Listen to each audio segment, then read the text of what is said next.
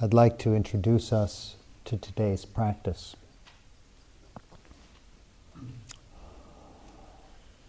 We're going to explore the factors of awakening as a lived experience, not as something just thought about out there or taught by the Buddha, but as qualities of the body-mind, of the mind, that can be found here and now. So by pointing out, recognizing, investigating, we can actually see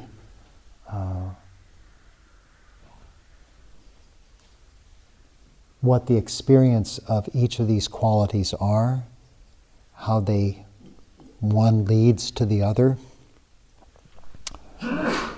and perhaps, I don't know, how they support a clear understanding of the human experience.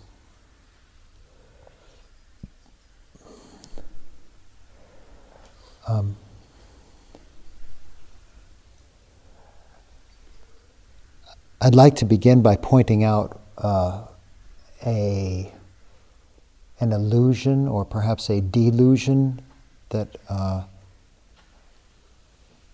I carried for years, probably decades, if I'm honest, and that perhaps some of you can relate to, and that is thinking that we can actually know the mind. Like mindfulness really reveals everything about this ridiculously complex experience of being sentient. Just last night I had an experience of someone contacting me with a difficulty in the meditation community that of insight dialogue, and it really was upsetting. The body-mind vibrated. And my mindfulness was fabulous, no problem. But what did I know of the experience? It's like the whole body's vibrating. Whatever. So I could, however, this is important, I could, however, note there is a body, and it was just a body. I could note there are these unpleasant sensations that I was feeling, for example, in the solar plexus. And they were sensations. I didn't understand the mystery of everything. I just knew there's these sensations and that they're unpleasant. The mindfulness was fine. I couldn't go back and analyze everything, figure out where it all comes from, because then that's just the mind thinking.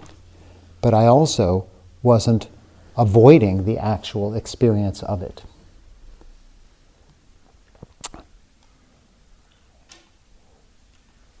And so it is with all of these factors of awakening. So we enter this practice with some humility, like, okay, so we'll explore what is mindfulness, the experience of it, not the thought about it. And for moments we might entertain that we know what mindfulness is. We might entertain the notion that we know the contents or the operation of the mind with some thoroughness or clarity.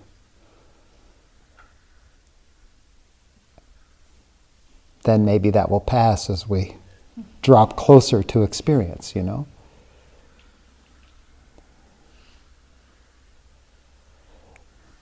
And the next factor, investigation of dhammas, of phenomena.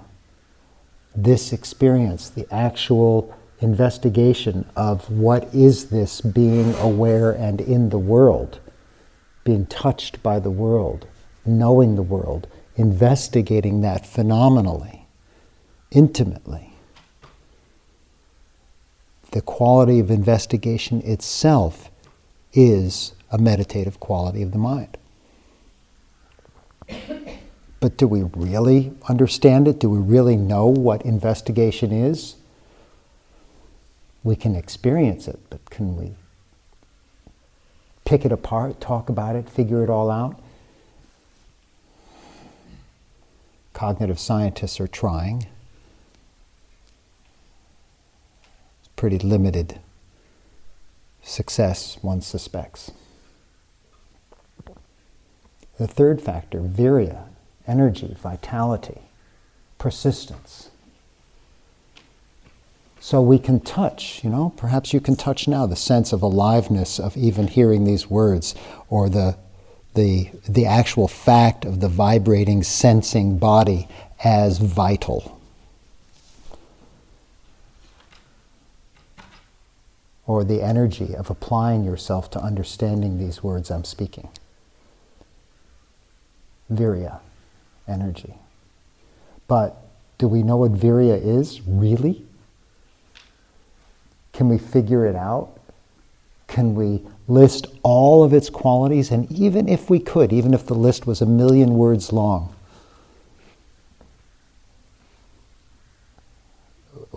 the thing itself, how can we know it? We can only touch, we can only become intimate with those qualities of virya, of energy, that present themselves to us, and we say, that energy. And the next one's a good one. Joy, rapture, piti in Pali.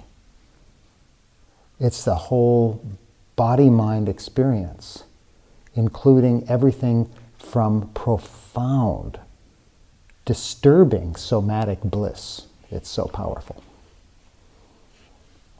All the way to the subtle joy and pleasure inherent in awareness itself. And we can look for it and see what we see.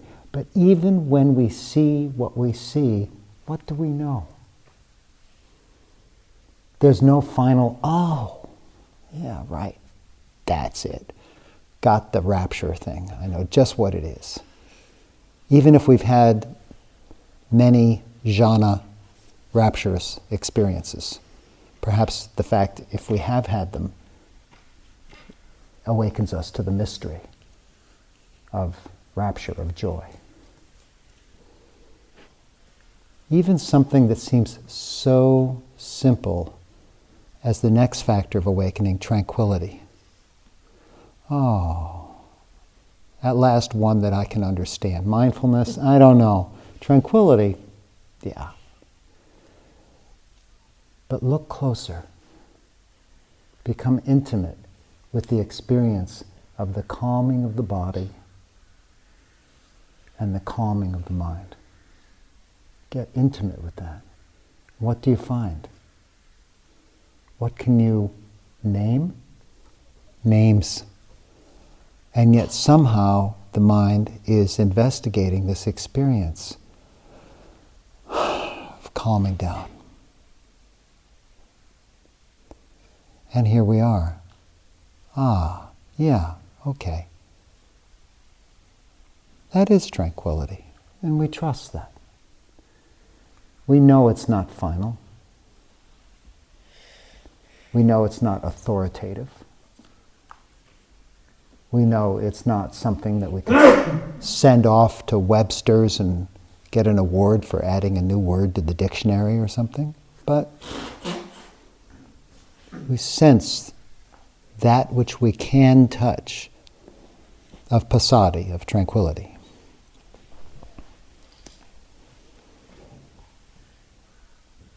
Now it gets a little more challenging again. Up to concentration, down to concentration, samadhi.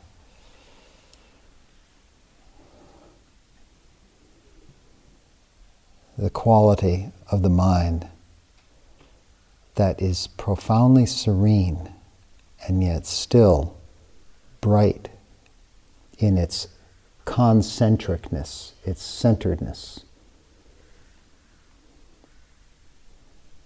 The strength of samadhi. And when it's not strong, and this is something you may get to practice, when it's not strong, can you still recognize the fragrance or even the fragments of samadhi, if you look? Even hearing these words, you hear the words, the mind settles. The mind begins to settle. And this is where we begin to see some of the gifts of holding that settling, not by force, but by virtue of being with another and stabilizing here and now. But can we say everything about it? Can we nail it down? We can't expect that. And finally, the seventh factor of awakening, equanimity. For me, that just the word implies something so vast and empty that I kind of almost feel ashamed to be using the word. You know, it's so almost true equanimity, right? Unattainable, synonymous with full release, with awakening. And yet, there's something we can touch if we look. We can look for and perhaps locate that aspect of the mind in this moment that does know balance. We can investigate and point to it. Will we ever truly nail it down? By now, of course, you know the answer is, yeah, right, Greg. Not a chance.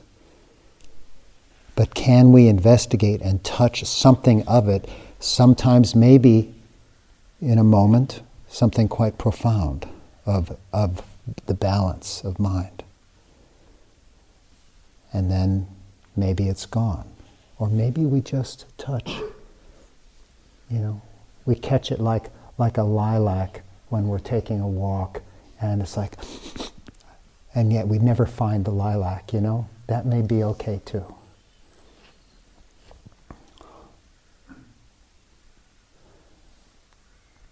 So, in our practice now, we'll be exploring these qualities of the mind in this moment. The importance of this is that you understand we don't have some other object of contemplation, some other topic. This is, if you like this framework of Satipatthana, this is Dhammanupassana. This is the mindfulness of Dhammas, mindfulness of the phenomenal experience. This particular framework is the factors of awakening. So, if you have this question, what are we talking about? I can tell you all day the answer is going to be the mind right now. That's it. But have a look at this quality, right? And then that will shift and grow as you engage. And if it's not there, be curious. What's that like for there not to be? What? Want to start with mindfulness? How do you know there's no mindfulness?